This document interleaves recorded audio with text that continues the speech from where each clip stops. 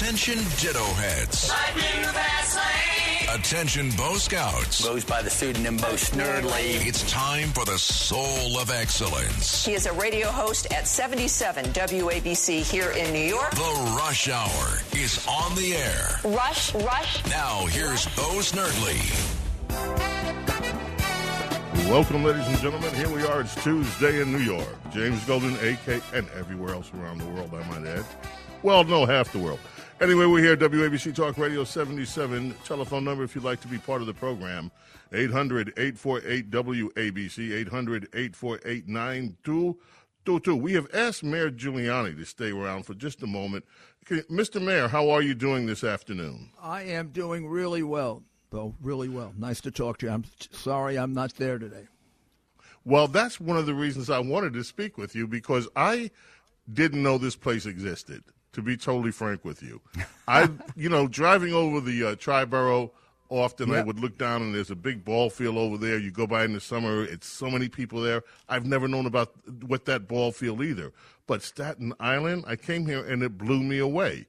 The view blew me away. When you walk in, you're looking at the most incredible skyline of New York City. And then I hear that you built it. You had this place built. Well, along with Guy Molinari, it came about because Guy Molinari was trying to lure the Yankees from the Bronx to Staten Island. And George really was just playing with him. But I said, George, how about if you give him a stadium for a minor league team? So Steinbrenner said okay, but the city built it. And then in order to get it done, we had to build an equal one for the Mets in Coney Island. And the negotiation between Steinbrenner and the Mets was worse than Israel and Palestine. Every single thing the Mets got, George wanted. Every single thing George got, they wanted. And that's why it's there. And Guy Molinari and I put it together, and we built it so that if you hit a home run to left field, you hit it to the World Trade Center. Can you believe that? I will tell you what, that's one thing that the Mets don't have the view of Manhattan that you have from here. And it is you could walk to the Staten Island ferry. So even if you're not driving, you can just head to the South Pier, get on the ferry, and half an hour later you're here. And the ticket prices are reasonable. Families, unlike the Rodent Kingdom, Disney World, you can actually afford to come here and bring your family here. Sorry. Yeah, you can, and you know, those kids are a lot of fun to watch. I watched a minor league baseball game in New Hampshire because my hotel room, which I require every time I go to New Hampshire, looks out on a minor league baseball field, the Toronto Blue Jays. I watched a beautiful 7-inning game. It was absolutely terrific. I mean, it's like a little bit between Little League Baseball and Major League Baseball. And you say to yourself, which one of these kids are going to make it? I used to write their names down if I thought they were good. I think I was wrong most of the time. But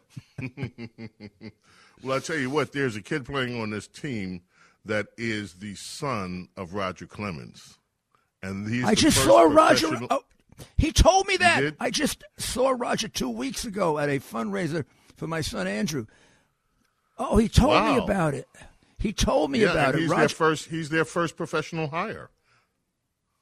If he's anything like his father, 4 Cy Young Awards. Woo! I'm telling you, this could be exciting. Well, Mr. Mayor, thank you and congratulations. Another achievement. By the way, Mr. Mayor, you tell John. When are you going to? You tell John. One quick thank question. You for saving. Yeah. When are you going to get a tuxedo like Mayor Adams had, where you can start becoming like a billboard messenger in the back as you go to the big galas? I've never seen it. Seriously? The day he reduces crime, I'll do it. Okay. It's up 45%, 68% on the subways. Some guy got beaten last night or the night before while he was wearing that stupid thing to death. I mean, I wouldn't wear that thing until I proved I could do what I promised to do. And so far, we have a city that's more dangerous than de Blasio. Which is insane. And it's hard to believe. Yep. Well, Mr. Mayor, thank you so much, and God bless you, and thank you for making this stadium happen. Most New Yorkers, I guarantee you, there are going to be a lot of people that didn't know that this existed. It is a wonderful, wonderful it is. day Go trip. see it. Absolutely. Thank you, sir. Okay. Take care. All right. So here we are in one of the biggest days of the year. Of course, we have Mark Stein coming up in a few minutes, and Mark and I are going to talk about the big story. The big story hit last night about 9 o'clock, and of course I was up till the wee hours of the morning reading everything I could on it. By that time, the protesters had started gathering in front of the Supreme Court of the United States.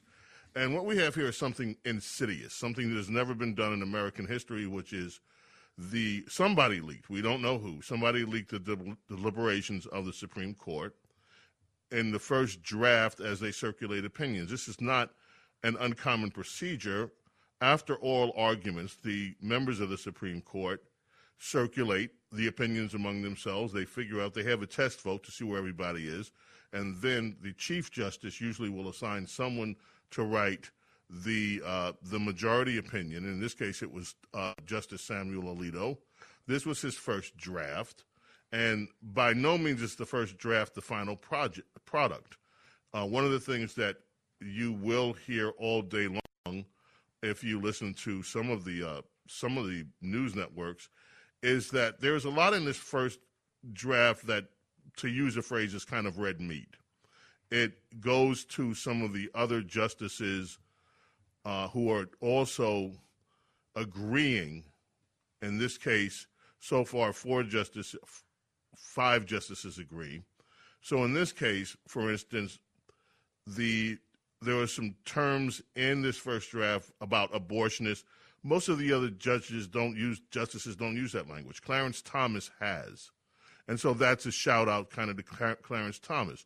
There are also some things that the latest Justice Barrett, has cited that showed up in the Alito draft.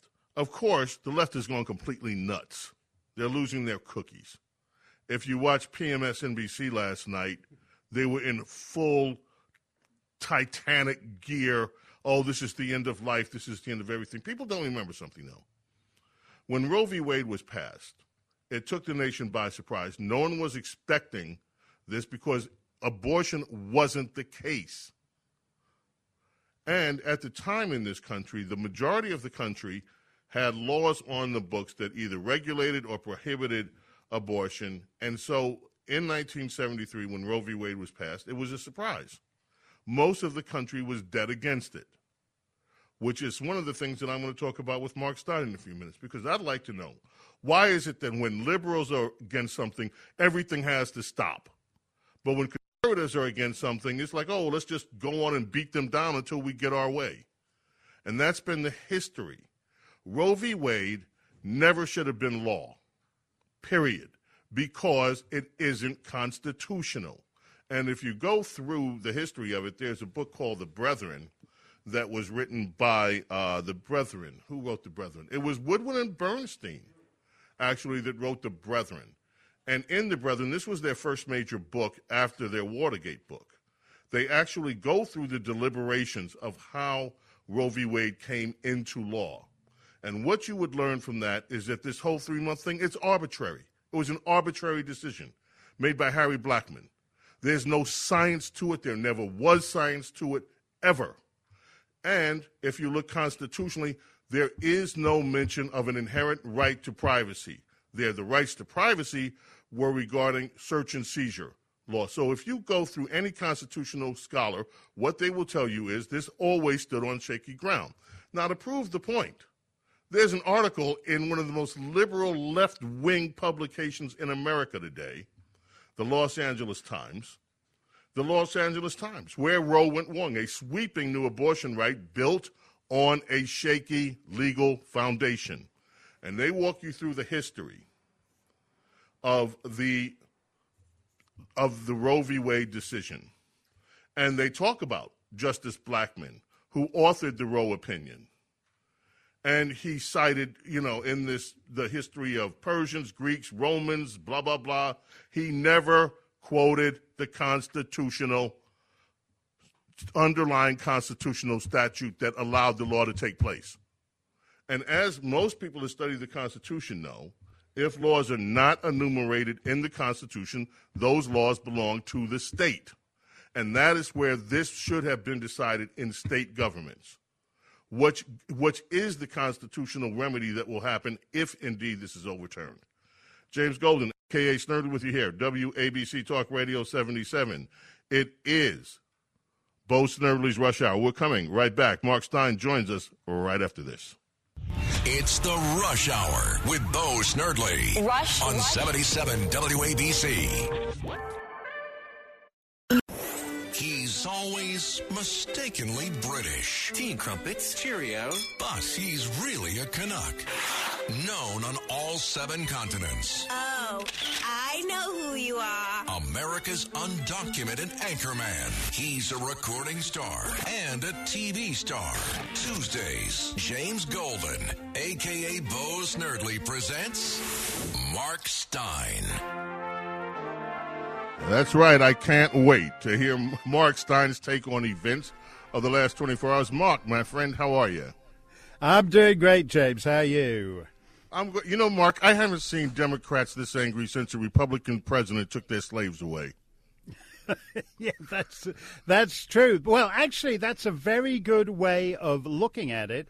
And as Rush always used to say, for people who think abortion is evil, it is exactly the equivalent in our times that slavery was in the 19th century. So that's not inappropriate. And right now for the Democrats, it's even worse, because it's like if you go back 150 years and they'd like wrecked everything, nothing's working for them, and all they had to run on was slavery. That's what they're doing here. They're saying, oh, well, basically, everything we touch turns to garbage, open borders, inflation, whatever. But the great news is these scary Republicans here are going to end a woman's right to choose. We can't define what a woman is. So, but we have a woman, we have a woman's right to choose that exists independently of what a woman is, which is fantastic.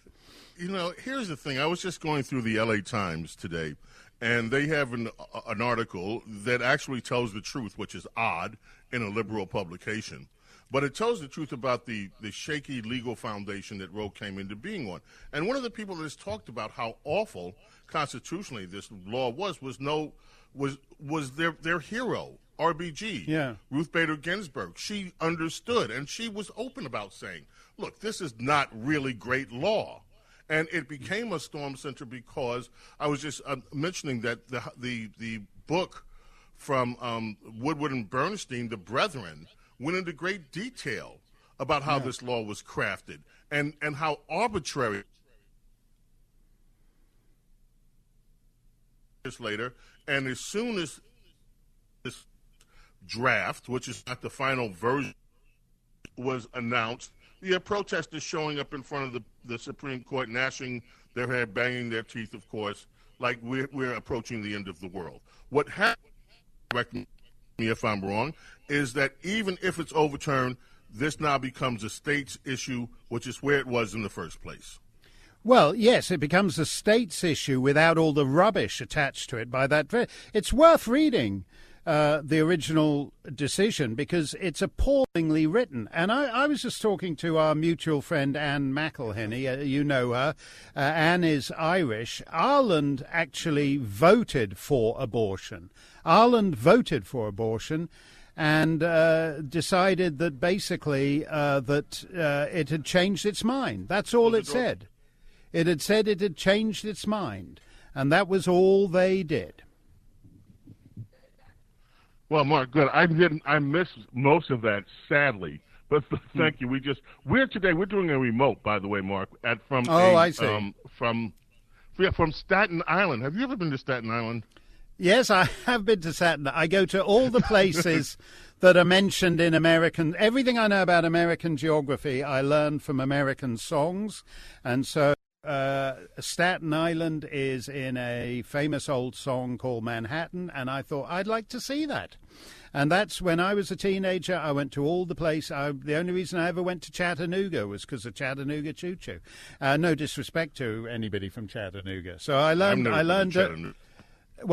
American geography from American songs. The basic core point I was making there, James, is just that basically torturing the English language so as if what these guys in powdered wigs over 2 centuries ago cannily foresaw a need for abortion rights 2 centuries later. I can't stand that. It's rubbish. Torturing the plain... In New Hampshire, we have a statute that says the laws have to be construed by the plain meaning of the English language. And that's the exact opposite of what they do at the Supreme Court, where they torture the wording of the Constitution to find some bogus constitutional pretext for whatever it is they want. Don't do it that way.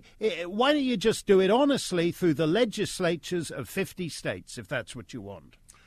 And if it had been done honestly through the legislatures of 50 states, like it was done, I believe, in Ireland, then the debate stops. The debate stops. But here's what I want to ask you. Okay, Supreme Court rules same-sex marriage is legal, right? Conservatives say, okay, never mind our protest, it's legal. The Supreme Court said it's legal.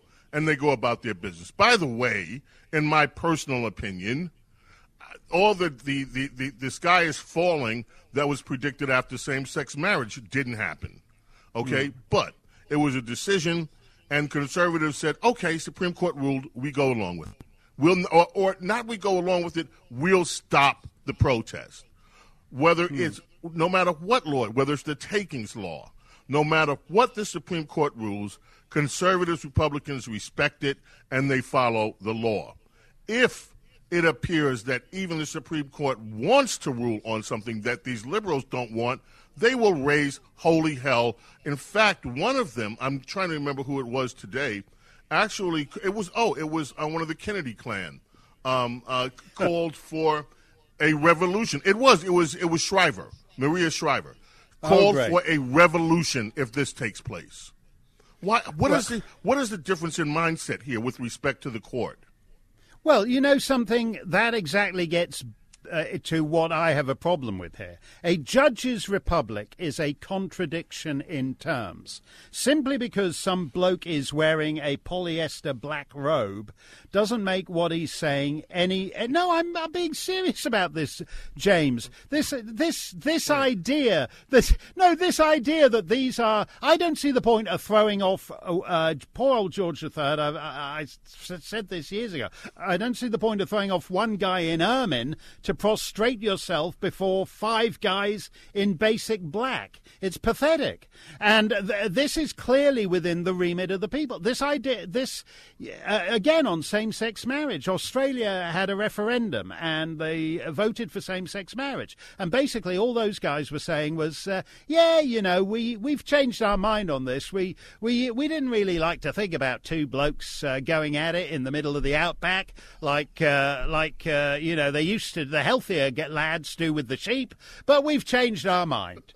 That's more honest. That's more honest than this pathetic... Oh, yes. The drafters of the American Constitution cannily foresaw the need for gay marriage 2 centuries hence, so they left room for it between the lines in the... This is rubbish. And conservatives are the chumps of the planet for going along with that. They should just say, we've changed our mind. Yeah, transgenders, that's right. We want to pump hormones. 7-year-old girls who want to be boys, okay, we're going to pump hormones into them just because we've changed our mind. But to pretend it's a constitutional...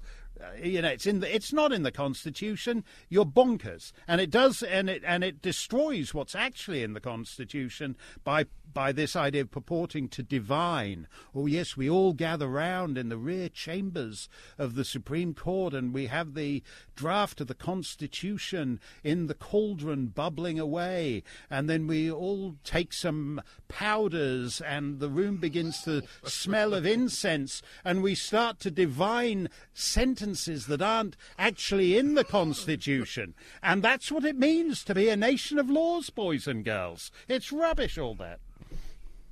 Well, the hope is, and this is one of the hundreds of theories that are circulating around now as to why the leaker leaked. By the way, do you think the leaker will ever be found? I think this depends, because my own view is that this might well have been leaked by an actual bona fide black-robed judge herself. And so if that's the case, I think they're going to cover it. I think they'll cover it up. The other, if it's a clerk who leaked it, then that guy's got no legal career, but has a great future. There's a nightly show on MSNBC waiting for that clerk right now, if he can start Monday. Well, supposedly Chuck Schumer says the Democrats are infuriated. Lisa Murkowski, the Rhino Republican, is saying that this has rocked her confidence in the court. Blah, blah, blah, blah, blah. It's amazing. It's amazing what rocks these people's confidence in the court. The court can come up with all sorts of rulings. The court can say, oh, it's just lovely, despite the fact that we have a takings law. We can have a private developer take your damn land and build something on it. Oops, never mind. We don't have the money to build it. Your private land is gone. The Constitution can say that's okay, and these people don't find the least bit trouble in that, even though it violates everything that's in black and white in the Constitution. Well, it's amazing. Go ahead. Yeah, no, that's actually a very good example, James, because that's not abstract like a lot of these issues, freedom of speech or freedom. That's about as real as it gets. This is a republic. It's a self-governing republic. What that means is the citizens of this republic elect some of their representatives to make the laws. And this idea, this perversion of the court, which the founders would be horrified by, that somehow nine judges are actually a super legislature, is a perversion of the court's function. The fact that it's a 5-4, 5-4-4-5, so there's always one designated swinger on the court. John Roberts likes John to. Roberts, yeah. Yeah, he always so he's like the supreme intergalactic arbiter of everything. This is completely bonkers. If you'd said to the founding fathers, don't forget to write in the bit about how one of these 9 guys is the supreme intergalactic arbiter of everything, because that's a really good constitutional proposition right there. I mean, this is a perverted and it's a pitiful way for a self-governing republic. This prostration before these. Before a bunch of judges. I've been in front of judges. I can tell you that they're highly variable. And so the idea that, oh yes, this is the judges. The judges have spoken, so you can't say anything now. She said, Nancy Pelosi, it's almost as if, God had come down and given the tablets to Moses. No, it isn't. No, it isn't. Who is... So Sonia Sotomayor is Moses. Is that how you're explaining it? This is ludicrous. That's how they explain it. Let me just leave you with this and get your thoughts on this. I'm glad you mentioned Pelosi. She's one of them. Mm-hmm. So we've had Pelosi, we've had Schumer, we've had Joe Biden, who, by the way, poor Joe, he slipped today. He started talking about how abortion is actually aborting a child. You're not supposed to use that language if you're a liberal. You're not supposed to pretend that they're human beings. And he actually said it, aborting a child. So he said it. Yeah. Poor Joe. But anyway, these are the same people. Yeah. I saw these people protesting out there, and I saw the signs. One of the signs says, basically keep the government out of my body. Which, by the way, this whole it's my body thing, it's not your body. It's someone else's body. That's the whole point of it.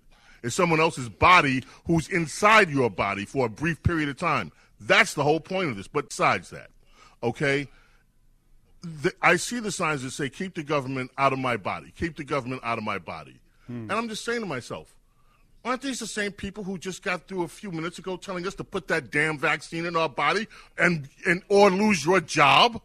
You're mandated to stick this in your body. Otherwise, we have the right to hire you. You're mandated to wear this mask in your body and digest whatever is in this mask, the microplastics inside your lungs. These are the same people. Yeah. Yeah, that's a Don't woman's they understand right, the irony in this? No, they're in favor of bodily autonomy for them. But if you want to be a busboy in a New York restaurant, if you want to be in the military, if you want, you've only had 7 jabs. No, you need the 8th booster. That's a charm. You can't have it both ways on so-called bodily autonomy. You can't say keep your rosaries off my ovaries, but your rosaries can crawl up and down the guy's arm, the busboy's arm, and stick needles in him all the way up when it comes to the COVID. They never. This is particularly interesting in a legal context because they never think about first principles, the left. It's all about power. So this is about, bodily autonomy, keep your hands off my body, and then once they've reversed this, they'll be back to jabbing you in the arm every 20 minutes. It's all about power with these guys. Absolutely. Mark Steyn, as always, thank you, my friend. Appreciate your insights, and we'll look forward to hearing. Do you think this story's still going to be around next week when we chat? Oh, yeah, I think so. I think this is where they still haven't got the thing where the Antifa lads rampage through the town, toppling the statues of white men who opposed abortion in the 16th century. I mean, they've got a long way to go with this yet. We're just in part 1 of what's going to be a long drama. Thank you, Mark. Appreciate you. Thanks, James. WABC, you're listening to Bo Snerdley's Rush Hour. We're coming right back after this. Don't go away. Rush. This is the Rush Hour with Bo Snerdley. Bo Snerdley. On 77 WABC.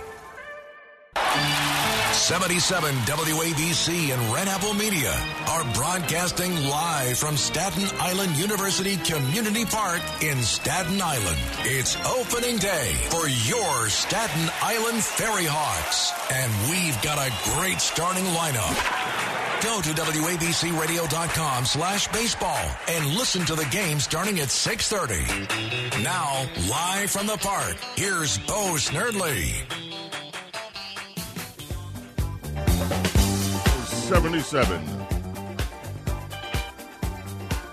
Here we are, ladies and gentlemen, Staten Island indeed. BGs, bring us back. If you have never been to this stadium, it is a must. You know, when you bring people into town, they go on the Circle Dayline cruise. They do that little circle around New York. By the time they get to the East River, they want to get off the boat. But this one, I'm telling you can take the Staten Island over, walk to the stadium, you're here. It is beautiful. And it's my first time here. John, how did you discover? John Catsimatidis is here. How did you discover this place? I will tell you, this is beautiful. It's like being in small-town USA in a beautiful little town of Staten Island. And then that grass in the stadium, the city just put it in. It's beautiful, and you could look over the outfield, and you could see New York. You could see all the large buildings. You could see everything, and it's just your mouth stays open just looking out there. Yeah, I watched the workout, and I got to tell you, put you to shame. I got to tell you, I watched these guys working out. How's Kelsey doing? We have one woman. One gal, part of the team. Right, and you also have the son of Roger Clemens. Yes, so we got 2 for 2 so far. I'm telling you. And I'll tell you, today I hope the Ferry Hawks have a big win. I do too. They are playing Lexington, the Lexington Legends. And if they're not legendary after this loss tonight, they will be, hopefully. What is that? In 1814, we took a little trip. John, I know this is baseball day, but I just have to ask you, because the big story of the day is this leak at the Supreme Court. What's your take on that? My take?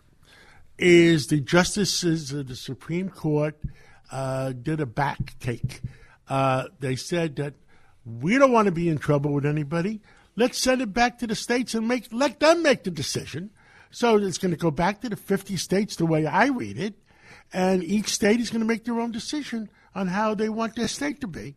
And I was listening last night, and I understand out of 50 states, maybe only 3 might go against abortion. Well, if you listen to PMSNBC, what you heard was the whole country is going to be, it's a nationwide move, and the whole country is not going to be our old friend that used to be president. Oh, our old friend. What did he say? They're full of crap. Exactly. Now, there are 26 states that may have some regulation so far. And if Roe v. Wade is overturned, it will trigger automatically in, I believe, anywhere from 8 to 10 states, more restrictions. But you mentioned something very deep, which was it goes back to the states. A lot of people that don't study our Constitution, that don't realize we are a constitutional republic, do not understand that is the way our government was designed. It was designed so that there would be differences in states. The states were considered to be laboratories of democracy.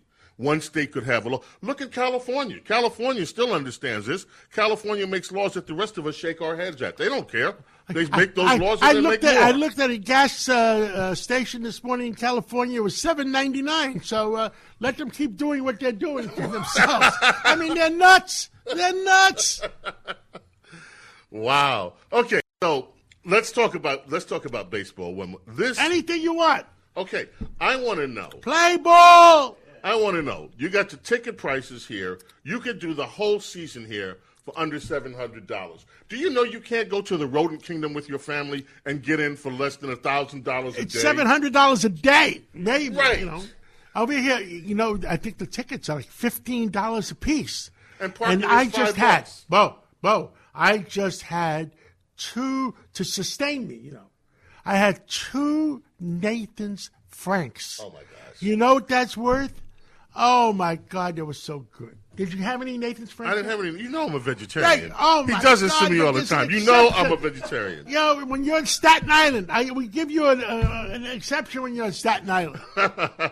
Yeah. I was in Brooklyn and Coney Island looking at How'd you like Coney Island? Coney Island's awesome. They have this new development over there that, you go up, you're looking out into the Atlantic Ocean, and you're looking at the beach, and it's just one of the most wonderful scenes. And you know what I certified? Anybody that rented a apartment in there, I certified you breathe in that ocean air, and you will live 10 years longer.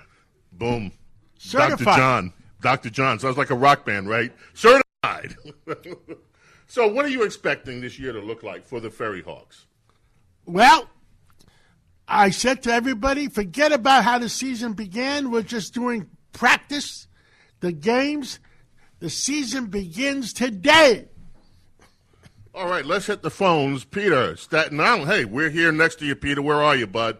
We have a phone call from Staten Island, and it's you, Peter. What's on your mind? Hey, Bo. Hey, John. I'm getting ready to come out to the game. I was there this afternoon. I picked up my tickets. The tickets are so reasonable. And looking forward to it, and looking forward to seeing all you guys out there. And I predict a win today. Every time I go to an opener, which I don't do too often because I'm always busy working, they win. Always, it's like it makes me remember. This is the big opener of the new team on Staten Island, and the stadium is beautiful. The grass is so green, and it reminds me when my grandfather took me to my first game. I was 6 years old, and I remember my grandfather saying to me, and we were in the upper stand, we the nosebleed section, and Mickey Mantle came to bat, and my grandfather says, "I like that guy." Man, you know what? Everybody I remember his words. Everybody remembers their first game. So your first game was at Yankee Stadium. Yankee Stadium in the upper deck. So was mine in the bleachers. Yeah, my first game. And guess what? I must have been in a better neighborhood because the bleachers were even cheaper than the upper deck. In the bleachers, Mickey Mantle was on the team. Whitey Ford was on the team. Joe Pepitone was on that team. That team. Pepitone, he didn't come till later on. You're a young guy. I remember it was Moose Scarron on first base and Bobby Richardson on second. Bobby Richardson. And Tony Kubek on shortstop. Kubek, yep. Clete Boyer at playing third base, catching either Elston Howard or Yogi Berra, and either Whitey Ford throwing or who else? Outfield. You had Mickey Mantle in center. Roger Maris. Yes, Roger Maris in what, right? Right field. And left field, Hank Bauer. What a team. Or Hector Lopez came later. Yeah. It was that great was team. a team of teams. And then, of course, I lived in Queens, so later on, after the Yankee deal, we got a chance to go see the New York Mets. And I remember the year that we went to some of the games the year that they won the series. We had bought tickets early, so we were able to actually get into some of those games. There's nothing like, I don't go to baseball games often. So when I came here today and watched these guys on the field, I tell you what if you have ever experienced in your life, it brings it all right back to you. Absolutely. And, you go out to a ball game either in the afternoon or at night, and you want to know something, you have a hot dog and you have a little bit of soda. Well, I drink water these days, so I don't drink soda anymore. and you say, thank you God for I'm alive. Amen to that. And you relax. You relax. Absolutely. Mike, Middletown, New Jersey, welcome, WABC Talk Radio 77. What's on your mind, bro? Hi, James. Hi, John. Love the station. By the way, it's great that Mark Stein was mentioning Manhattan. That is the jingle for 77 WABC, the last line. We'll take an Isle of Manhattan. That's where it comes from. I'll take Manhattan, Staten Island, yes. too. Jingle 77 WABC comes from. Anyway. Absolutely. My point is, I think the leak, as Mark correctly mentioned, it's probably from the wise Latina herself, Sotomayor. She's the most political of the justices, and I'm willing to bet she probably gave it to her clerk to leak out. Because here's what I want to do, though. I love you, but I'm going to stop you. Listen, I love you, first of all. I don't want to get into speculating who did a leak without any evidence on it. I think it's unfair. I think it borders on slander to accuse people of things without any proof of this. Now, there was on Twitter someone that established a link between one of Sotomayor's clerks and the person from Politico that actually received the information and wrote it. But that link was a long time. And even he didn't go or she didn't go so far as to say, okay, this is proof. I think we should all be very judicious in how we accuse people of things. And whether that's Sonia Sotomayor, whether it's any of the others or not. There's also a theory, by the way, that the leak came from a conservative clerk because they wanted to shore up the justices that might be wavering. So people have got all kind of theories about this. But I just want to be careful before we absolutely accuse, and I don't want to get into that kind of guessing game. Let me just say this also, before we have to tip off to a break. One of the things that I think we're going to learn as time goes on is not only who the leaker is and what motivated them, but we're going to get a good example to see whether it actually has the impact that's desired. I don't think it will, and I'll tell you why. Right now, everybody's emotions are over the roof with this. We're a long way away from November. What can happen? By November, how many other news stories, John, are going to happen? I'm not sure how it changes that much. Nothing's going to happen right now. Right. And every state gets the right to determine what's for their state. So the Supreme Court didn't veto anything. They're just saying, hey, not our responsibility. It's supposed to be the state's responsibility. Yeah, and this was bad law. Now, let me just say with that, too, by the time they rule, which is the end of this term is supposed to be in late June, early July, first week of July, late June, this term comes. And then, by the way, bye-bye, Justice Breyer, bye. And then enter in Justice Ketanji Brown Jackson, who doesn't know what a woman is, which is a little odd. But anyway, when this happens, as it probably will be I don't know what it's going to be. It might be the last ruling. They usually leave the biggest case to the last ruling of the term. If that follows suit, and if this is the last ruling of the term, put yourself there. Here we are at the end of June, July. Ruling comes out. Everybody's going to say, like, yeah, we knew. We knew this in May. Anticlimactic. James Golden, a.k.a. Snerdly, with you here. Bo Snerdly's Rush Hour. We're coming right back after this. It's the Rush Hour with Bo Snerdly on 77 WABC. 77 WABC and Red Apple Media are broadcasting live from Staten Island University Community Park in Staten Island. It's opening day for your Staten Island Ferry Hawks, and we've got a great starting lineup. Go to WABCRadio.com/baseball and listen to the game starting at 6:30. Now, here's Bo Snerdly and John Catsimatidis.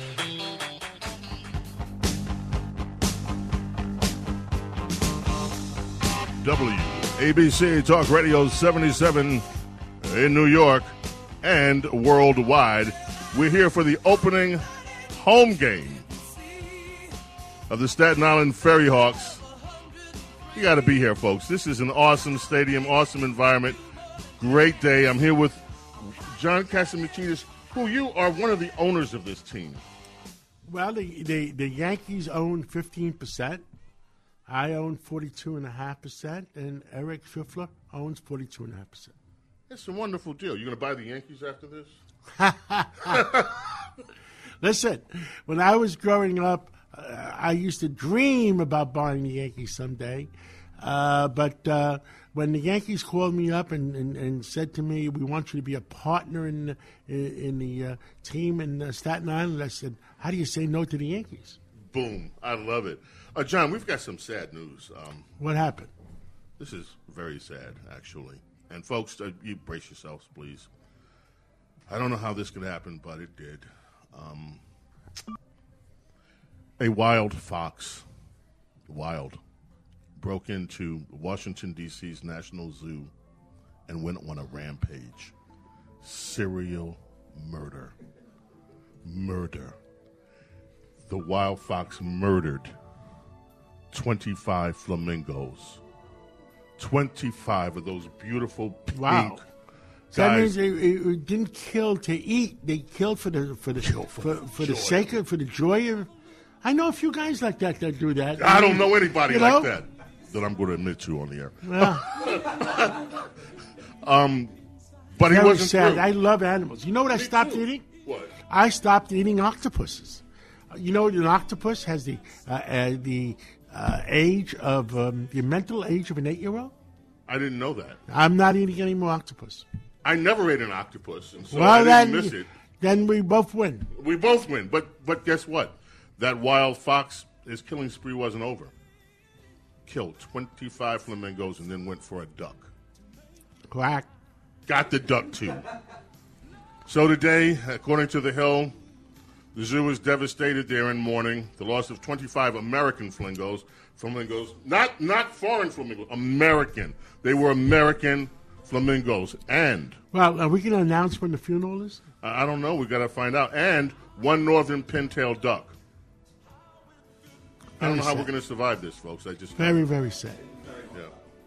Flamingo steaks tonight somewhere in the world. What? I'm not eating it. You're a vegetarian. I'm a vegetarian. I ate the Nathan's hot dog. I admit it. The Smithsonian. Guilty. The Smithsonian. I'm not making fun of this, folks. I'm almost in tears. The Smithsonian says this is the first time a predator has breached the flamingo enclosure, which has been a feature at the zoo since the 70s. There'll be sad songs. This is just heartbreaking. A heartbreaking loss for all of us. Let's head back to the telephones. Christine, Manhattan, you're on with John Catsimatidis, James Golden. It's Bo Snerdly's Rush Hour. What's on your mind, Christine? Hello, gentlemen. I spent COVID taking the ferry to Staten Island and shopping and eating Indian food. And when it finally opened, the Staten Island Zoo, nothing is better.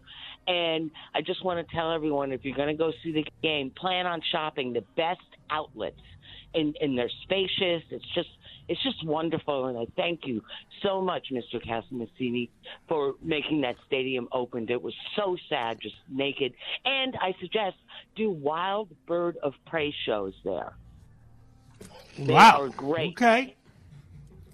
Sounds good. I was going to get the picture to be dropped in by parachute just to make it some excitement. That's cool.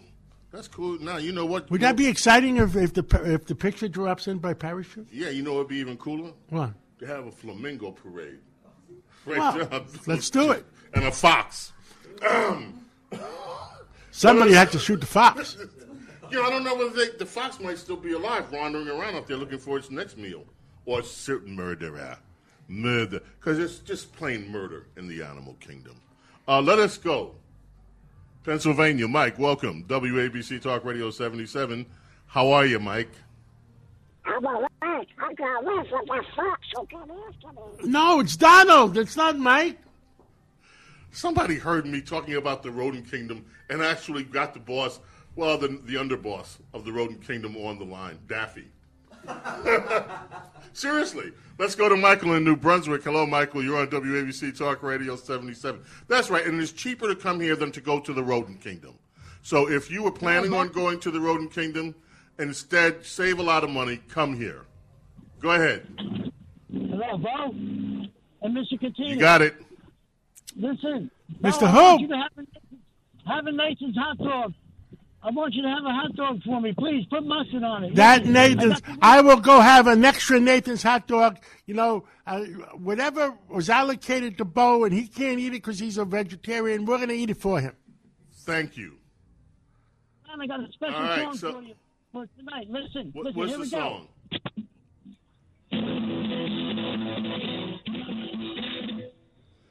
You know what? Crappy phone line. We can't hear it.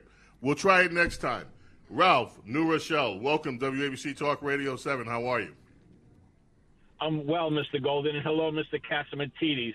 I'm just wondering, I know the case of abortion is very important, but do you think people should realize leaking from the Supreme Court is even more of an issue, especially if there's other cases that they're going to be ruling on? How could they allow this to happen? Washington is a dump. Okay? What percentage of the people believe what any congressman says? Very few. Very few. Very few. Very few.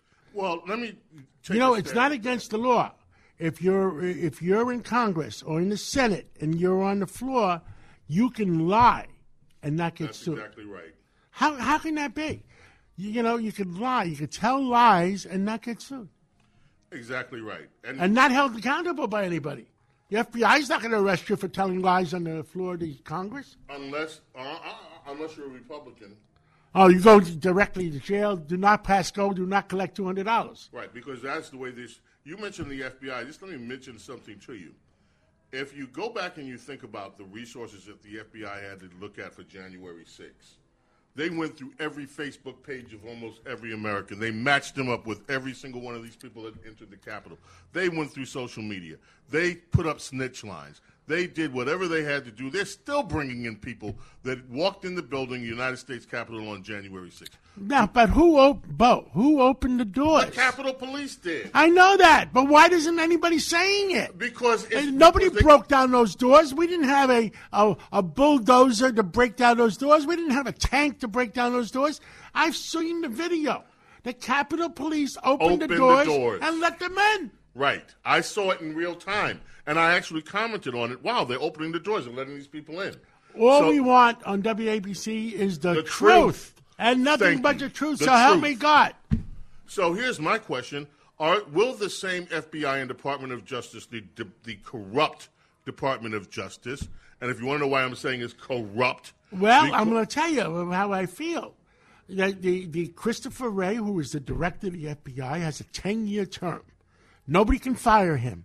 He could stand up and make sure the right thing is done for every American people by every FBI agent, and make sure the political ones don't influence the FBI in any direction politically. Well, I think it's too late for that, frankly.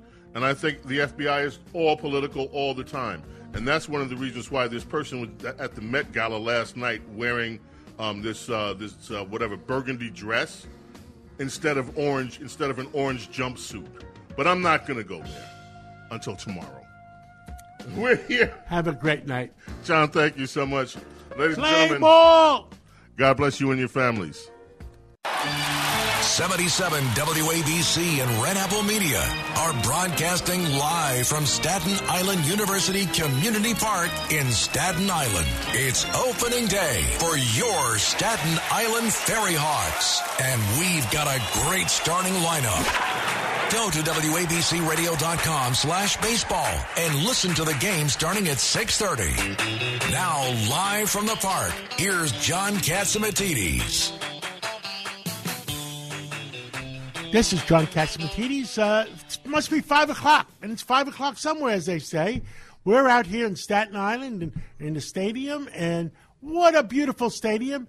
And on this side of the fence, we have Congressman Peter King. How are you, Peter? John, it's great to be here with you. Great to be here with you, the guy you're going to introduce and next. Sid Rosenberg. How are you, Sid? I am great. How can we have a ball game without Sid Rosenberg? How can you do anything without Sid Rosenberg? Thank you, Peter. It's the first time I've been to this stadium. I must tell you, it is a gorgeous setting. Beautiful. My God, water right across the way here. Beautiful, brand new stadium. Very exciting place to watch a baseball game. Thanks for having me. Low Manhattan, right behind right field. Yeah, gorgeous. Great, yeah. And in the studio, I think Lydia Serrani is quarterbacking. Lydia, how you doing back in the studio? I'm doing well, sir. But is it quarterbacking since it's baseball? What would that mean? Am I pinch hitter? Is that the right terminology there? You were in the bullpen and you came in. There you go. I'm ready to go. You already worked 3 hours today. How was it? I love it. Are you kidding me? We love to do this. We love to talk. And you should see my shoes. They're great shoes. I wore them. I'll wear them again tomorrow so you can see them. I'm sorry I missed the shoes. but I did have 2 Nathan's Franks today, and I was thinking of Coney Island. I'm jealous. Yeah. I think your record you told me is 4. You told me one time you had 4. No, I had 2 already. 2 already? You never know. I might have 2 more for dinner. That's my dinner. No. I had one. It was delicious. No more hot dogs. I have it without the bun. No, right. Sid told me the kosher hot dogs, they couldn't have been better. They were great. That's true. I had one myself. It was terrific. So, but I know we've got a very, very, very special guest on the phone. In fact, he was on earlier this morning with me and Bernie. So he's making his second appearance of the day with you guys. Report. Yeah, that's right. So take it away, Lydia. Professor Dershowitz, just a couple of decades at Harvard Law, and he's a constitutional scholar and expert, a Brooklyn boy at heart.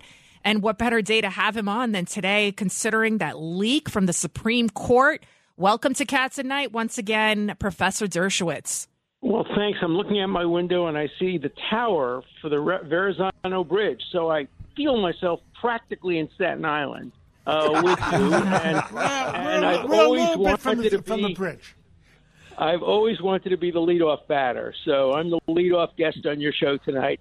And maybe next time I'll do cleanup. But I'm a great baseball fan, as you know.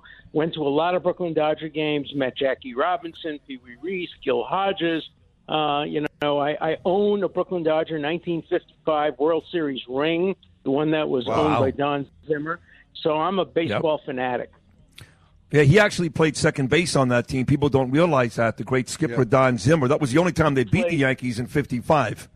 Well, Alan and I are old enough to remember when the Yankees used to win every year. They did. But that 55 series they won was phenomenal. 10 in a row, right? Yeah, so far they won 10 in a row. Yeah, but those World Series games, it broke Dodger fans' hearts. Oh, they had that, but that was it. I used to love going to Ebbets Field. And, Don Zimmer started at second base because Jackie Robinson was injured, but then they put Robinson in so he could be on the field when Padres pitched that last pitch. And I have a picture hanging in my office of Roy Campanella hugging Padres the moment the World Series was finally over. So I went to high school field.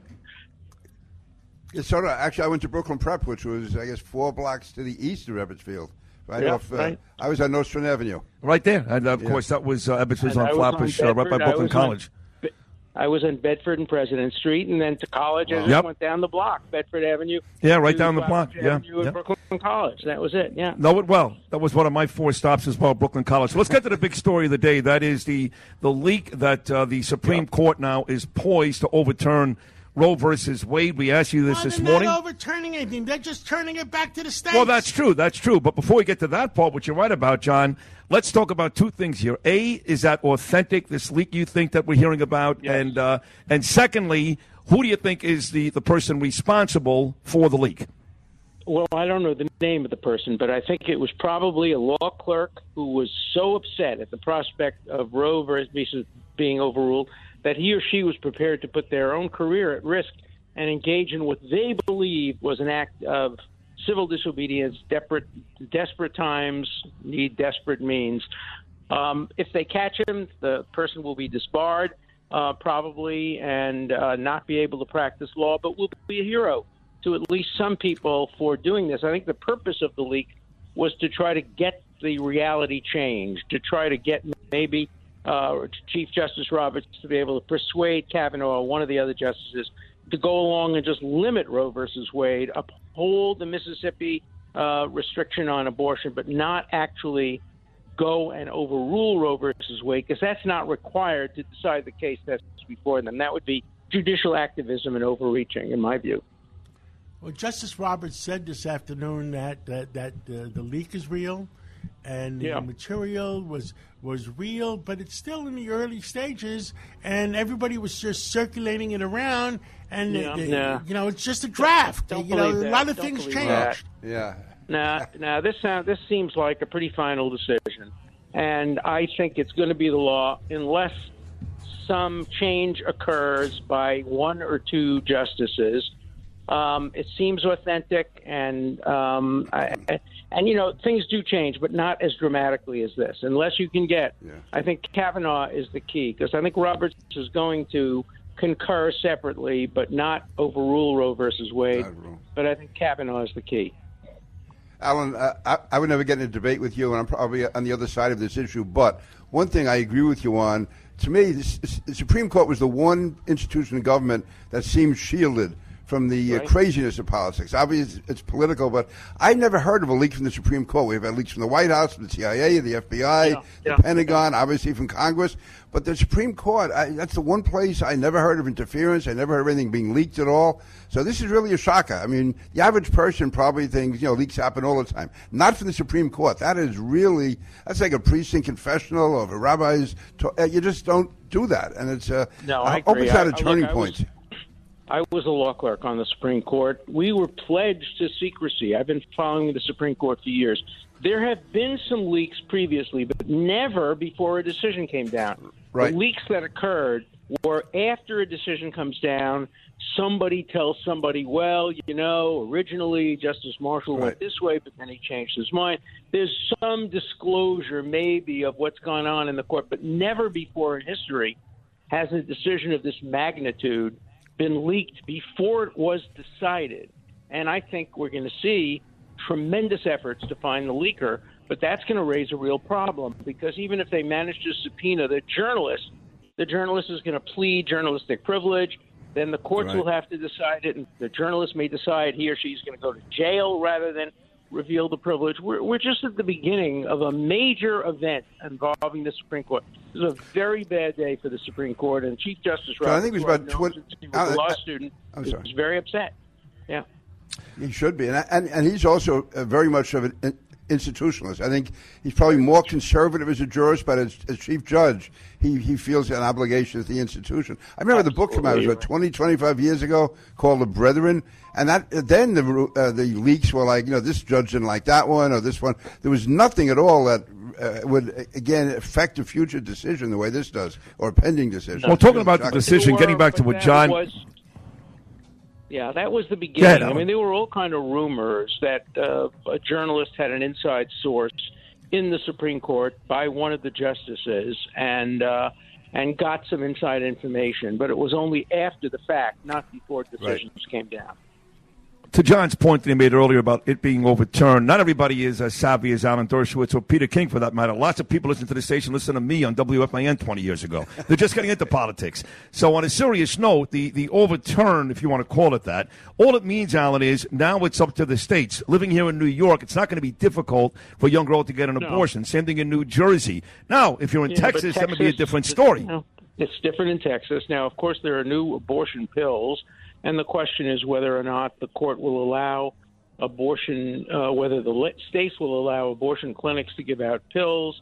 This is going to affect poor people, minority people mostly, and from states that are rural and poor.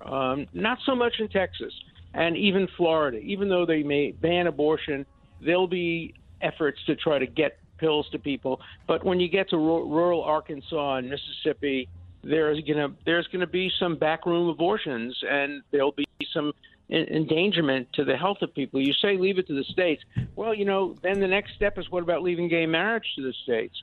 What about leaving other issues of great importance to the states? What about leaving gun control to the states? The Supreme Court has held no. There's an absolute bar on preventing people from owning guns, even though New York would like to have a more restrictive gun law. So there are some rules that the Constitution says applies to everybody, and some rules that differ from state to state. And the question is, where does this fall? Well, New York would the people of New York would like to have a more liberal gun law. They want to, they want their right to carry a gun. They want a right to protect their families, and they want a right to protect their businesses. Yeah, I think what Alan is saying, though. Alan can speak for himself, but he's basically saying that the Supreme Court is saying that they can tell the states what to do in some cases, and in others they won't. And how do you make that distinction? You're right. That's the hard question, and the hard, I think that we're being called from the outfield. We have to take a break. No, look, Alan Dershowitz, you're the best. So please, thank you. Take care. Thank you so much. Thank you, Alan. Always great, Alan. Thank you. Let's go to that break, Lydia, and we'll come back and we'll figure out who we have next. Broadcasting live from Staten Island University Community Park in Staten Island. It's opening day for your Staten Island Ferry Hawks. Go to WABCRadio.com/baseball and listen to the game starting at 6:30. Now, live from the park, here's John Catsimatidis. Welcome back to the John Catsimatidis Cats at Night show. I'm holding down the fort here in New York City. And who do we have at the ballpark there? Well, Lydia, we've got another trio. We just had, we had a foursome with me, you, John, and Peter King. Really a fivesome when you include Alan Dershowitz on the phone. But Congressman Peter King is still here. John just went out to cut the ceremonial red ribbon, a big moment at every ballpark. He's out there now with Borough President Vito Pasella, his beautiful wife Margot, his beautiful daughter AJ, and a host of others. So it's me, Peter King, Lydia, and one of our stars on our music weekends, a kid that I first met literally 2 weeks ago on the Bernie and Sid show. I'm a big fan of his now. And that is Vinny Medunia, who does a terrific job on Saturdays. Vinny, how are you, pal? I'm great. I love being able to be here with all of you tonight in my backyard of Staten Island. It's so awesome. Are you a big baseball fan? I am a big local baseball fan. What does that mean? Like, I love to come to all the games here because I think it's really cool. This team has been here for about 15 minutes. No, but since Sid's starting to abuse me already in my hometown. What are you talking about? I've been here since it was the Staten Island Yankees. Oh, but you don't like the real Metro Yankees? You're just a local. I do. Yeah. Well, not much. It's not really your thing. It's cool. You're a music guy. Yeah, I've sang the national anthem in this field. I've done God Bless America. So this field's a little special to me. It's nice to be back here and to see it prospering once again. And when you say that, I'm not surprised, because as we found out a couple of weeks ago, me and Bernard, you're a man of many, many talents. You can sing, you can dance, you play music, he was you also can host on a radio reality show. TV. He was on reality TV. What show was that, Lydia? I saw an episode where you were like looking at houses or something, Vinny, because I look at... oh, yeah. It was cute. It was adorable, and your parents, they're so cute. And you and cousin Brucey, the relationship you guys have, it's so adorable. Thank you for that. Yeah, we did. There was a show that HGTV put out this past summer called I The love that 40-Year-Old Property Virgin. Oh, that's what it was, yes. And basically... That's all we watch at home with me and Danielle is HGTV. That's it. We just bought a new house, and that's all we watch. Right. I'm a Staten Island mama's boy that lives at home and eats good cooking. The premise of the show was they were looking to see if somebody close to age 40 wants to move out of the house. I'm not looking to go anywhere. I'm living in my inheritance. I told you it was stupid. Just stay there until they throw you out. Exactly. Yeah, exactly. Basically, the resolve on the episode was I'm not moving out. I'm building a second level on the house. Oh, I love it. Yeah, isn't that Did you great? do that? Did you actually build a second level? We're in talks about it right now. Fantastic. Absolutely. Vinny, by the way, is on at 5 o'clock every Saturday, right before Cousin Brucey, part of that blockbuster lineup. Vinny, Brucey, Tony Orlando, Joe Piscopo, that great music weekend. Dina Martin. I think that's your favorite of the whole bunch. You're a Dean Martin guy, aren't you, Peter? I was always suave and sophisticated like Dean Martin. No, you don't know. I was one of those Irish guys who summoned along. Vinny, I can say he's got all the moves. He's all said. You're sort of got the moves. Yeah, sort of. I can go either way. That's the beauty about me. I can go Dean Martin. I can go Vinny Meduna. You can go either way. Yeah. What? Yeah, I should take that back. It is 2022. Lydia. You're right, Lydia. I should know better. Hey, you know what, Lydia? While you're on the phone, being that you do really host this show most days, and we did start with Roe versus Wade, and we did have the great Dershowitz on. But I think folks would love to hear your opinion, especially as a female. I know you're pro-life. I'm pro-choice. Let me get that out there. I'm pro-choice. Always have been. I'm very, very, very liberal when it comes to social matters, gay marriage, pro-choice. I'm for all that. How do you feel about this decision? Well, I think the leak itself was completely egregious. I think it's a threat to democracy. I think whoever did this, they should be persecuted and prosecuted to the fullest extent of the law. But I'm sure that person doesn't care if they're disbarred because they'll just become the next star of MSNBC since Rachel Maddow just is only going to work one day a week now. So they'll get this multi-million-dollar contract with either CNN or MSNBC. Listen, abortion itself, I think it's a very gray situation. And what about the pills? And I do think it does need to be regulated. I think, here in New York, you can kill a baby even after birth. You can kill it all the way up to birth. I mean, that to me is murder. I talked about it with Congressman King. And I think if you're going to give people a choice, and I understand abortion will always exist. It's been around since the beginning of time. It was even around for the Egyptians, and God only knows, probably before Christ, you name it. They would rub things down there to make sure they couldn't get pregnant or got rid of the baby or whatever. And so certain women, they do need that safe alternative. However, I believe that if you are going to have a choice, that it only should be done in the first trimester at most, because women do know definitely by the first trimester, most women. But, I also realize even though my religious beliefs is pro-life and I believe in, baby and all those great things, not everybody has the same values that align with mine. And so we live in a democracy and we have to give people, a choice of some sort, correct? So you're right. Congressman King, you were, we were talking about this before, and people don't realize, maybe this happened for a reason, because we shouldn't be killing babies up until birth, okay? Yeah, I think Roe v. Wade went too far. I think the mistake at the start was letting the Supreme Court make the decision, because really they made a legislative decision. They really come up with a constitutional right that never existed before. They thought that there should be abortion, so they found a way to enable it, but to me it would have been a lot better and a lot less controversy in the country if this had gone through a legislative process. I would vote on debate in the different states, and then people would have felt they'd come to a consensus. And even though you and I are pro-life, we can understand why it maybe wouldn't be as good as we liked it. On the other hand, those who are pro-choice would realize it's not all they wanted, but at least there could have been a national compromise. As it was, basically Roe versus Wade is given almost like a free ride. Again, like in New York, you can have an abortion after the baby is born, and I don't think that's what most people want. But anyway, I think now it's back in, have it debated, have in the legislature, and it's again, it's going to be tough times for some people in the country. But overall, if that opinion becomes the law, I'll be very happy with it. I think that's fair. And by the way, a lot of folks do think it's bad law. Even people like me, which pro-choice, you can make an argument that was a bad law either way. So you look at the programming throughout the day, Vinny, and we discussed this for 4 hours this morning, along with the conflict that's going on in Ukraine, Russia, inflation. I mean, it's one depressing story after another. If I don't throw in something about my son or my daughter with Bernard, you literally want to kill yourself after every show. Eric Adams, he's a disaster. Kathy Hochul, she's worse. You have to be thrilled to death that your choice is, am I going to play right now Frank Sinatra or Tony Bennett? Can I say, what a blessing to have Vinny here to put some joy into the right, show. Right. Well, I appreciate that, and I think Even if that's you're Italian. We Irish guys think we're the best, but, Vito Fossella told me I got to support. Yeah, that's By right. the way, you got a Jew here, thing. too. You made the line of third in this. Sid's closer to the Italian side, so That's you're right. outnumbered here. No, but all kidding aside, I was just going to say that I think eventually, and I hope that the pendulum swings back the other way. I think that things eventually do get better. There is a lot of heavy stuff that's out there today. Listen, I'm a high school teacher, so a lot of this stuff affects my kids too in what's going on with mental health-wise connected to all this stuff.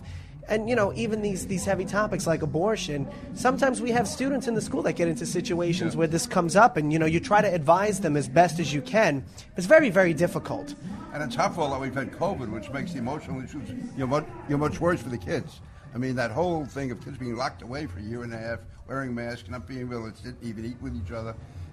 To me, it has to have affected mental and social development. One of the things that I actually joke about dealing closely with students is sometimes these people on Capitol Hill, in Senate, in public office, they should just let a bunch of students reason in front of them at the table, and they'll see there's better solutions to the problems and to the issues than some of the stuff that they come up with. That's true. Now, I in a think that's probably more true. important, pressing issue, the Met Gala, Sid. What did you What did you think funny. of Kim Kardashian's dress? I wasn't a fan. Gina, who works in our, I guess it's social media or graphics. You know who she is, Lydia. Yes, she's a very adorable. talented young lady. So she grabbed one of the photos I saw that. I did on the. You saw that on the FLG Love photo it. shoot with Joseph Abboud, and she put the backdrop of the Met Gala behind me. They're not ready for you, Sid. Oh, they weren't ready. It's That's right. right. And it's on the ABC and Bernie and Sid page, and it said Sid Rosenberg taking over the Met Gala last night, and it almost looked like I belong. That's how good Joseph Abboud is. No, you do belong. Or that's think how so? good you Absolutely. looked. Well, but I tell you what's funny about that story is that you mentioned Kim Kardashian, and of course her boyfriend right now is Pete Davidson. Yes. And here we are at the Staten Island Ferry Hawk Baseball Stadium, and most people don't know this. He is a part owner of this baseball team and may in fact be here tonight with Roger Clemens and Kim Kardashian. It's worth a trip to Staten Island. I think Also, he's going to Pete be there. Davidson, I'm betting Kim will be there. Pete Davidson and I went to the same college, St. Francis College. I don't know why Kim Kardashian picked him instead of me. Because he was available. You're not. I see. You have that gorgeous wife. Sid, Gorgeous wife. You know the fun fact about Pete Davidson? His last movie that he just did, The King of Staten I Island. love that movie. Which is really me. I'm the King of Staten Island, but that's Yes, another you are. story. Yes, you are. Sid, No, wait, Vito they told me he shot is. that. Yeah, so okay. does Frank Morano thinks he is, and John Tobacco thinks he is, and Joe Morelli thinks he is. But go ahead, I'm sorry. Pete Davidson shot that movie next door to my house. Is that right? Really? Yes, Wow. I got to really know him over the course of the 2 months that they filmed, and he's actually a really great guy. No, he's a jerko. Check Okay. out the movie. It's a great movie. He's great. Marissa Tomei is great. Bill Burr is She's great. awesome. I'm sorry. Lydia, take us to a break, will you, sweetheart? Well, on that note, did you ever think we'd hear those words on the Cats at Night show? Probably not. Okay. No. Well, Well, I'm here. Yeah. Well, we got to take a break, and when we come back, we'll be speaking with Michael Cutler, and he's a former INS agent. We're going to talk about the crisis at the border that has now become a national crisis. Keep it right here on WABC. You talk, we listen. This is Talk Radio 77 WABC. 77 WABC Sports, celebrating 100 years of bringing you great moments in baseball history. From the World Series in 1921. So here now is Babe Ruth. To Howard Cosell. Hello again, everyone. Howard Cosell. To broadcasting Yankees baseball. Yankees on WABC. And now, another great moment in baseball history. Ricky goes, a pitch taken, he's going to have it. He does. Ricky Henderson, no contest, steals third base, jerks the bag from its moorings, and holds it aloft, representing number 939. Ricky pounds it with his left fist, hands it to equipment manager Frank Sinchek, who gives him a big hug. 77 WABC and Red Apple Media are broadcasting live from Staten Island University Community Park in Staten Island. It's opening day for your Staten Island Ferry Hawks, and we've got a great starting lineup. Go to WABCRadio.com/baseball and listen to the game starting at 6:30. Now, live from the park, here's John Catsimatidis. Welcome back to the John Catsimatidis Cats at Night show. I'm broadcasting live here from the New York City station here in Midtown Manhattan. But back at the stadium, we've got Sid Rosenberg, Congressman Peter King, and the star of it's Sunday nights at 5:00, correct? Vinny Medugno, who he's the Prince of Staten Island, correct, Vinny? Vinny got up, and right now I'm sitting here. Oh, John! Peter King got up, and we got Borough President Vito Fossella and Miss Lipman from the EDC, right? That's right. Yeah, you paid for this place.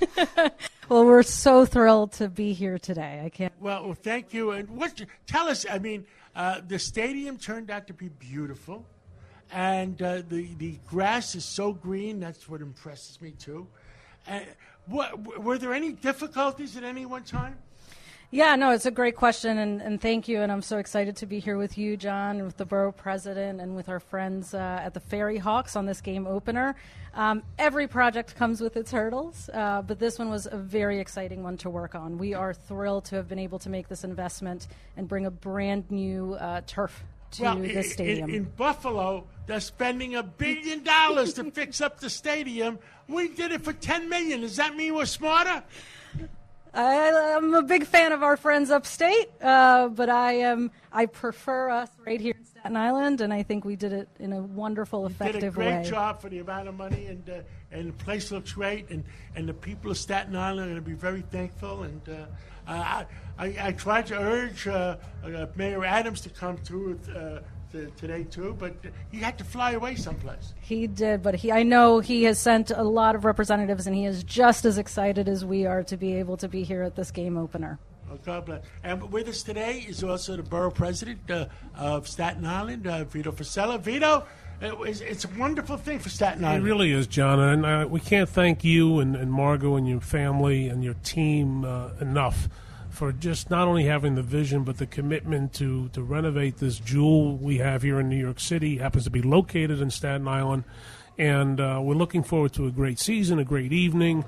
I must commend EDC for a fabulous job. There were a lot of folks who thought it might not be done in time, and anybody, if you're around, come and see this stadium. It really is one of the nicest venues with the best views of any place in the country, for that matter. And we're great to be joined by my good friend Peter King. He made it out to Staten Island. We charged Sid Rosenberg.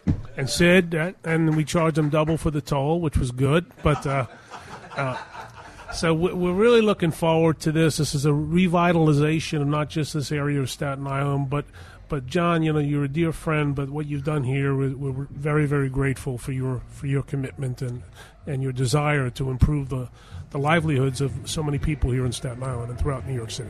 Well, I've always wanted Staten. Don't forget, when I ran for mayor, Staten Island voted for me, so I'm always going to be thankful. I did not forget. I won't forget it. Well, what other big projects are you doing, Ms. Lipman? Well, we are incredibly excited to continue our significant investment on the North Shore of Staten Island. As Borough President mentioned, we are thrilled to bring this affordable entertainment to families here. $15 a ticket. Bo Schnerdley was here before, and he says to go to Mickey Mouse Land in Orlando, it costs you $1,000 a day. You can take your whole family, eat and everything in Staten Island for $100. Yeah, and I want to just add, and we have a high-speed ferry literally at the foot of this stadium. So if you're in Manhattan living downtown with a family of 4, you can jump on that ferry and be here in less than 20 minutes.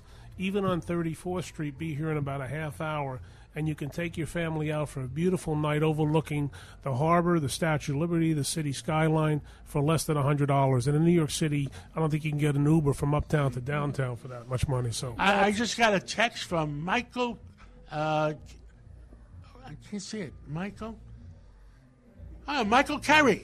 That's Governor Kerry's son. He says, when I was at the head of the EDC, I built that stadium.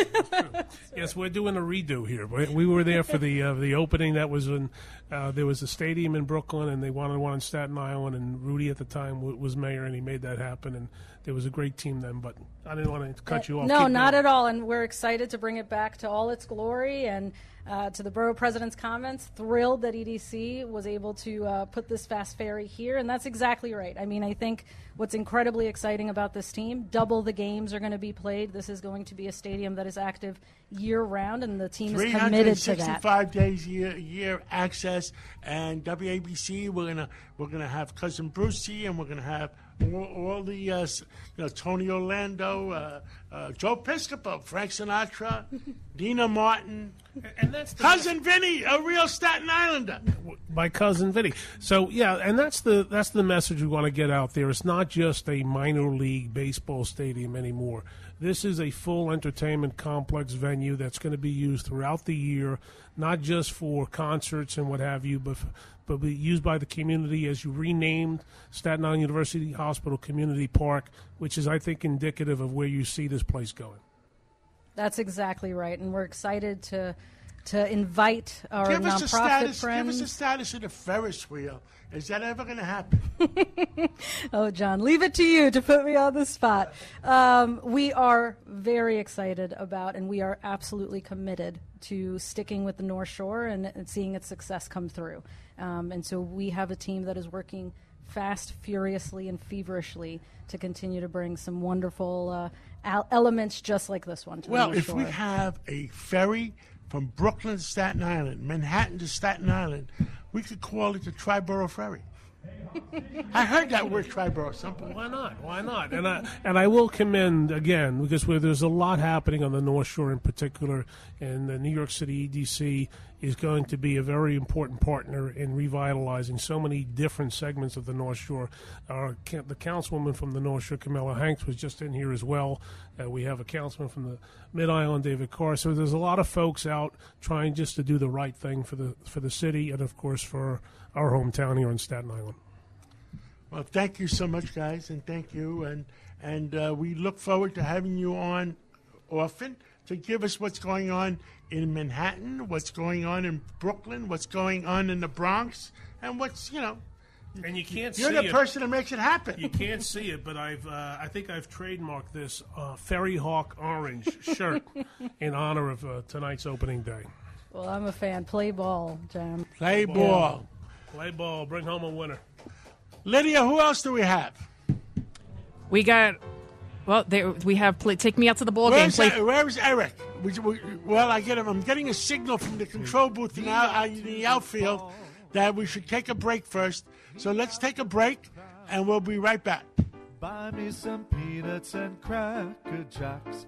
I don't care if I never get back. Let me root for the home team. If they don't win, it's a shame. For it's 1, 2, 3 strikes, you're out at the old ball game. Take me out to the ball game. Take me out with the crowd. Buy me some peanuts and Cracker Jacks. I don't care if I never get back. Let me root for the home team. If they don't win, it's a shame. For it's 1, 2, 3 strikes, you're out at the old ball game. For it's 1, 2, 3 strikes, you're out at the old ball game. Keep it right here, Cats at Night. There's never a dull moment here. New York's talk station. This is Talk Radio 77 WABC. 77 WABC Sports, celebrating 100 years of bringing you great moments in baseball history. From the World Series in 1921. So here now is Babe Ruth. To Howard Cosell. Hello again, everyone. Howard Cosell. To broadcasting Yankees baseball. Yankees on WABC. And now, another great moment in baseball history. And the 3-2 pitch. Swung on a drill to right field. Going back Sanders on the track at the wall. See ya! See ya! See ya! A home run by Derek Jeter. He pumps his fist in the air as he rounded first. Oh, what a ball game! A game-winning walk-off home run by Derek Jeter. He is Mr. November. 77 WABC and Red Apple Media are broadcasting live from Staten Island University Community Park in Staten Island. It's opening day for your Staten Island Ferry Hawks, and we've got a great starting lineup. Go to WABCRadio.com/baseball and listen to the game starting at 6:30. Now, live from the park, here's John Catsimatidis. All right, back here about 80 minutes away now from first pitch between the Staten Island Ferry Hawks, their first ever home opener, taking on Lexington. John Catsimatidis to my left. To my right is, my name, of course, is Sid Rosenberg, part of the Bernie and Sid in the Morning Show here. Brahim Ardolik, I think I got that right, works with one of our major sponsors, the Staten Island University Hospital. For starters, hey, thank you so much for sponsoring our baseball team. And secondly, how exciting is it to have this baseball team right here with your hospital's name all over the place? Yeah, it's really amazing to be a part of bringing baseball back to Staten Island and to get this all started. It's truly an honor to be a part of this process and to get baseball back here. It has been a couple of years since you last had baseball here, obviously. I don't know, were you involved with the last club before John bought this team? Yeah, we were involved with it. We not at the same level that we are now. We were involved. And you look at the progress your hospital has made over the last couple of years, and obviously folks now suffering from COVID. It seems like the hospitals were busier than ever and became household names. But you guys have a huge campus, and I'm pretty sure that every major surgery you guys are involved in. In fact, I don't know this for a fact. You can tell me you have to be one of the bigger hospitals in the whole state of New York, yes? Yeah, we are one of the largest hospitals in the tri-state area, and the reality is you don't need to go and leave Staten Island to get world-class health care. We offer a full array of services from the most mundane up to some of the most complicated services you can get right on Staten Island. And, I think that during the whole COVID outbreak, folks started to forget about other issues that they were still going through.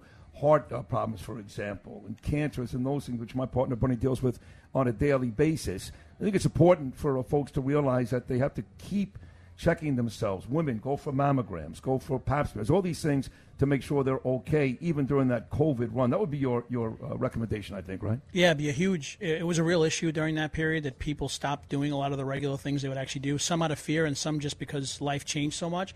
But yeah, getting back to regularly taking care of yourself is probably the most important thing you can do to keep yourself healthy. Now, are you a baseball fan yourself? I am a baseball fan. Now, I know, of course, you're a Staten Island Ferry Hawk fan, but are you a Met fan, Yankee fan, what else? I am a Met fan since first watching baseball, probably at 3 or 4 years old. What's your first memory? My first New York Met memory, I'll take you back to 1973. I was 6 years old. My father used to take me, my late great father, to a barbershop on Avenue U in Brooklyn. It was right out of Goodfellas. 3 fat guys in the back had a transistor radio, gave me a lollipop every time. And I'm sitting in the chair, and Wayne Garrett is at the plate for the Mets. Vida Blue is on the mound for the Oakland A's. It was Game 2 of the 1973 World Series, which the Mets did lose despite Rusty Staub's heroics. What is your first Met memory? I got to tell you, I think early on, all I remember is a bunch of losing, and then I remember the Keith Hernandez trade. And I remember all of a sudden I became really interested in baseball, and it became a huge part of my life, and watching the team change and all those guys come up and all those guys come through, and we thought we were going to win 20 World Series in 20 years, and we probably should have. Yeah. But yeah, I'd say the Hernandez trade was the first clear memory I have. Doctor, how long you've lived in Staten Island? I've lived on and off Staten Island, since I was 14 years old. Wow. Yeah, I've been back and forth. I've either worked or lived on Staten Island since I was 14. It's a huge part of who I am. Did you vote for Vito Pacello? I know you did, but... Come on. They love him. He's the man. He's great, right? Yeah. Vito is a big part of Staten Island. We're entering the studio now. We have Eric Scheffler. Come on over. Eric Scheffler. He is the man that got this whole thing started. He was coming to the studio. He worked very hard. Everything from figuring out the name to how many hot dogs are going to serve at the stadium to the first player on the team. And then I see him walking down the streets when he used to live on the Upper West Side. They got him gone with his lovely wife on Valentine's night. That was a shocking bump into, wouldn't you say? Thank you, Doctor. It's all part of living in New York. You never know who you're going to see when you're walking down the street. What was the most difficult part of getting this place open? I think it was the reality that no one had really given a damn about this stadium for many years, and you came into this place in this community that so wanted a winner and so wanted success and so wanted this to work. And the community deserves someone who really cared, John. I think, you said to me, Staten Island's a wonderful borough. It's a great borough. We've got to give them something great. But the sheer magnitude of the neglect of the stadium and the little things that it took to turn it around to make it what it is today was overwhelming. But we did it. Yeah, you did it. Look, I mean, the place looks great. When I walked in, I'm not going to lie, the first thing I thought of was MCU, now Maimonides Ballpark in Brooklyn. Almost looks identical. You got the water in center field. You've got the bleachers almost the same exact color. And look, I was there in the early days of the Cyclones, when Bobby Ojeda was there and Howard Johnson and Tim Tupple and the Mets helped build that team into something, a successful thing. Edgar Alfonso, in fact, won a championship. But early on, that team very rarely won. So now that the stadium is all set and Gary Perone is here and you're here and Edgardo Alfonso, now comes the hard part, actually winning baseball games, right? I mean, right or wrong? There's a lot of hard parts. There's a lot of hard parts. Winning baseball is one of them. Keeping engaged in the community is really important, making Staten Island feel that we are here for them and that we're out at Kiwanis and Rotaries and schools and bringing them into the stadium. But also, from the beginning, John said, this is not just about baseball. This is year-round. This is concerts. It's entertainment. We've got half a dozen high school graduations booked here for June, and that'll probably double next year as more people realize that we're an opportunity. We want PTA fun runs in here. We want the concerts. We want entertainment. We want Little League. Staten Island's got the best Little League in the country. And I understand they want to do soccer games here, but we have to move the outfield out like 10 feet or something? We're trying. We're working on it for soccer. But we can do a lot here. And, John, you've said this is not a baseball stadium. It's a sports and entertainment venue. And making that vision a reality, that's a lot of work and a lot of grind. But we have the best view of any sports facility in the country. I agree with you. And we got to take advantage of it. Listen, living in New York City, there's nothing better than looking at it from across the water. I just moved out. You can tell how much I love it now. But it is a gorgeous view, a gorgeous view.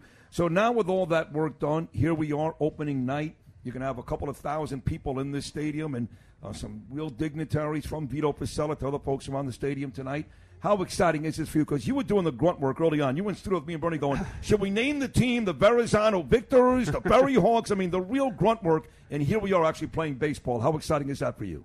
It's a feeling that's really hard to describe. It's both, this exhilaration and satisfaction that we delivered on promises and responsibility that people gave to John and I. Borough President Pasella, former Borough President Otto. A lot of people put their trust in us. And that's a heavy burden to carry around, knowing that there's a whole borough that when we started this, there was a lot of skepticism, and fulfilling that to meet the expectations and demands, I feel really good tonight. Well, as you should. That's Eric Shepler, who really helped put this thing together, did an amazing job. Not enough adjectives to describe how hard you worked and how well you've done. So you made this very exciting night, very, very possible. So congratulations to you, Eric. Thank you. We'll go back to the studios with Lydia. We'll take a short break and come back with John Catsimatidis, Vito Pasella, Peter King, and a host of others, and wrap things up before the on-field ceremony before tonight's big game. Lydia, take it away. Entertaining and informative talk for New York. Streaming now on your smart speakers. Play 77 WABC. Welcome back to the John Catsimatidis Cats at Night show. John, how you doing out there? You just put out a beautiful picture. Talk about a view you guys got there. Oh, he's going to me. He's out. Oh, so who's at the stadium right now? Just me? It's just me. We're just having a good time right now. All right. Well, here we go. So, what the big story of the day, I think, what's crazy to me is the fact that you have not a single Democrat actually condemning the leak. That's what's incredible to me. The fact that we have a border crisis, we have a drug crisis, we have a homelessness crisis, and we've got a mayor of New York City that's, kind of waltzing and starring at the Met Gala. And while I do appreciate the messaging behind Mayor Eric Adams' no gun violence jacket that he was wearing, we got to put some action behind the talk. That's what we need to do, Mayor Adams. He really needs to call out those justices that don't want to keep the criminals behind bars, the DAs that don't want to prosecute, and give the support to the cops. I think it was a really big misstep by Mayor Adams that he said, okay, take a picture of a cop if he's on his phone. Listen, are cops on their phones? Absolutely. They have a police department issued cell phone, and they also have their personal phones. We don't know which one they're looking at because we know this all was instituted actually under former police commissioner Bratton. Instead of everybody writing down their notes on a pad, they instead have now their cell phones to keep their notes and to talk to each other and communicate all at once. So those phones are vital. But do we know for sure that the cops are simply using the department issued phones, or are they using their personal phones?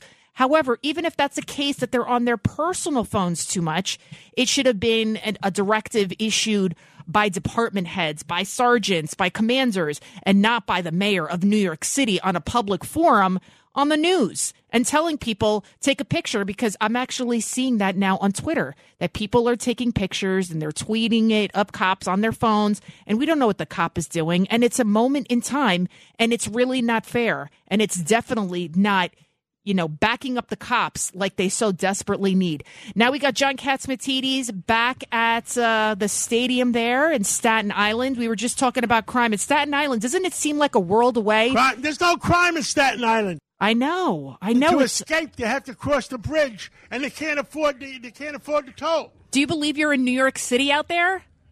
It's beautiful. You can see New York. We have a special guest who just came in. We have former Governor McGreevey here. And, Governor, what do you think? Staten Island is almost as good as Jersey. So I'm glad to be here, John, to support you and the good congressman and the entire team. And we just want everybody to understand in Jersey and Staten Island, New York, you want to see quality baseball, you come out here and support John's team. So thank you very much. Well, thank you, Governor. And Borough President Vasella, do you have reciprocity agreements with New Jersey? Yes, he's always willing to give parking tickets in Jersey. We do, and we impound the cars and send them to Jersey, Perth Amboy and Edison and Woodbridge, wherever. You're a heck of a guy. But the reality is that a lot of folks feel a close connection with Jersey. As you know. If you have a nice car, you send it, you put it down in the. And the next stop is Brazil or something, right? Hey, but John, I just want you to tell you, there have been times Staten Island's thought of seceding New York and coming to Jersey. So I want them to know they always got a welcome place in the Garden State. Well, I know we talked about seceding. I don't know about we talked about going to Jersey. They may go to Jersey to shop. But hey, exactly. Save on the sales tax. The Jersey Shore is... more Staten Islanders on the Jersey Shore some weekends than a lot of folks here. So we have a very close connection with the people in Jersey. And thank you so much. And I just want to say congratulations to John and the Ferry Hawks and the team. It's a beautiful night, and come out here and enjoy quality baseball. Good to be with you, Governor. Likewise. Godspeed. Thank you, Governor. John, I think we have to get down to real business. There's a star pitcher tonight throwing out the first pitch. Amen. And I understand there's big league scouts I all over want the to field. make sure he could reach the plate. We're talking about Vito. You got to reach at least the plate, Vito. I mean, Vito always had when Margot threw out the pitch in Coney Island, she reached the plate. Now, Vito always had a good screwball. I know that. So. No, my mother called me a screwball. That was about the extent of it. No, I think if I get to stand on home plate, I'll reach home plate. But we're so grateful to once again almost coming to the close to all you guys making this and celebrating this night. And Peter King, there's nobody like him. A great friend. I'm lucky to be his friend.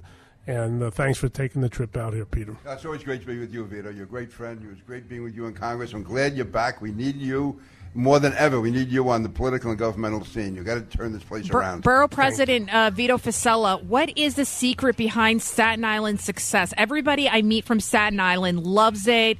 They call it home. They're so proud of it. And the crime is it's kind of non-existent there, especially when you compare it to the rest of New York City. What's the secret? Yeah, I don't know if there's one, but, we cherish our small-town feeling in this big city. We value community. We value each other.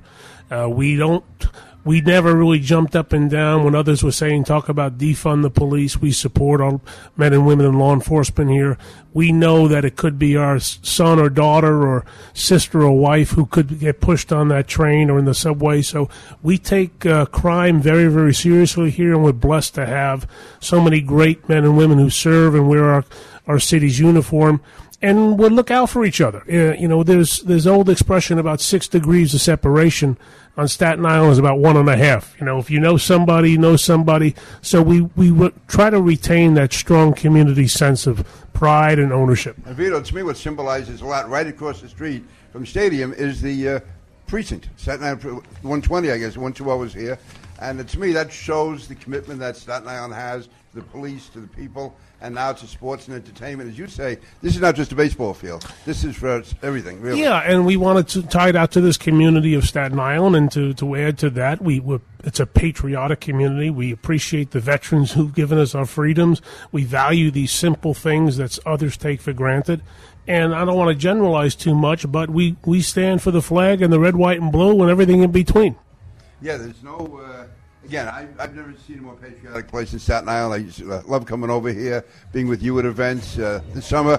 Last time being on the boardwalk with you, campaigning. And in spite of that, you still won. Even though I showed up, you still won. Well, as John mentioned, the good people of Staten Island have a lot of common sense. Is why they chose him when he ran for mayor. And that's why you won by almost 70%. I mean, the other sponsor we have is Andrew Kaplan, New York Community Bank. And I'm looking for him. I don't know where he is. Otherwise, we put him on the phone. Andrew Kaplan, are you out there? Guess not. Well, he's getting a Nathan's hot dog. He's getting a Nathan's hot dog. He's having a Nathan's hot dog. Howard Lorber called me, and he says he wishes he would be here. He's the owner of Nathan's, and I'll tell you, he's got one good Frank. I mean, originally they wanted to put in Brand X Franks. I said, I don't want any Brand X Franks. I want Nathan's Frankfurters. That's it. What John wants, John gets. When John wants a Nathan's hot dog, John gets a Nathan's hot dog. There is something very distinctively delicious by the way, about I think them. he had 2. Uh-oh, don't tell Margo. Tastes extra good. I could barely get to the hot dog. Sid Rosenberg was glomming them all down in there. Curtis like wants to have a hot dog eating contest. Oh, my God. Okay. Let Curtis do it. There'll be no hot dogs left. There'll be no Curtis left if he keeps that stuff up. Jesus. Oh, my God. Well, we're having a little bit of fun today. Lydia, thank you for covering the studio. I wish everybody could see the view behind us. Isn't that beautiful? Wow. Statue of Liberty, a Manhattan skyline, and anybody out there listening, if you want to have a good evening for whatever the case, as Peter's been saying, we've been saying, is sports, entertainment venue, you're not going to do better than here. In fact, this fall, I understand, a Vito Fasella concert that we're going to have. Yeah, we'll get karaoke. We'll get karaoke. We promised to sing. I did, if we got the ferry boat. Well, it's not over till it's over. When I was in Congress, the one disappointment had, no matter what I got from my district, Vito got a ferry boat. He got whatever he wanted. This guy got everything in Staten Island. I'm surprised it didn't sink. Actually, it was 3 ferry boats. There you go. Thanks, Vito. If I never get back, let me root for the home. Well, that means we're out of time, John. Well, thank you, Lydia, for quarterbacking, and thank you, and God bless New York, and God bless America, and definitely God bless Staten Island.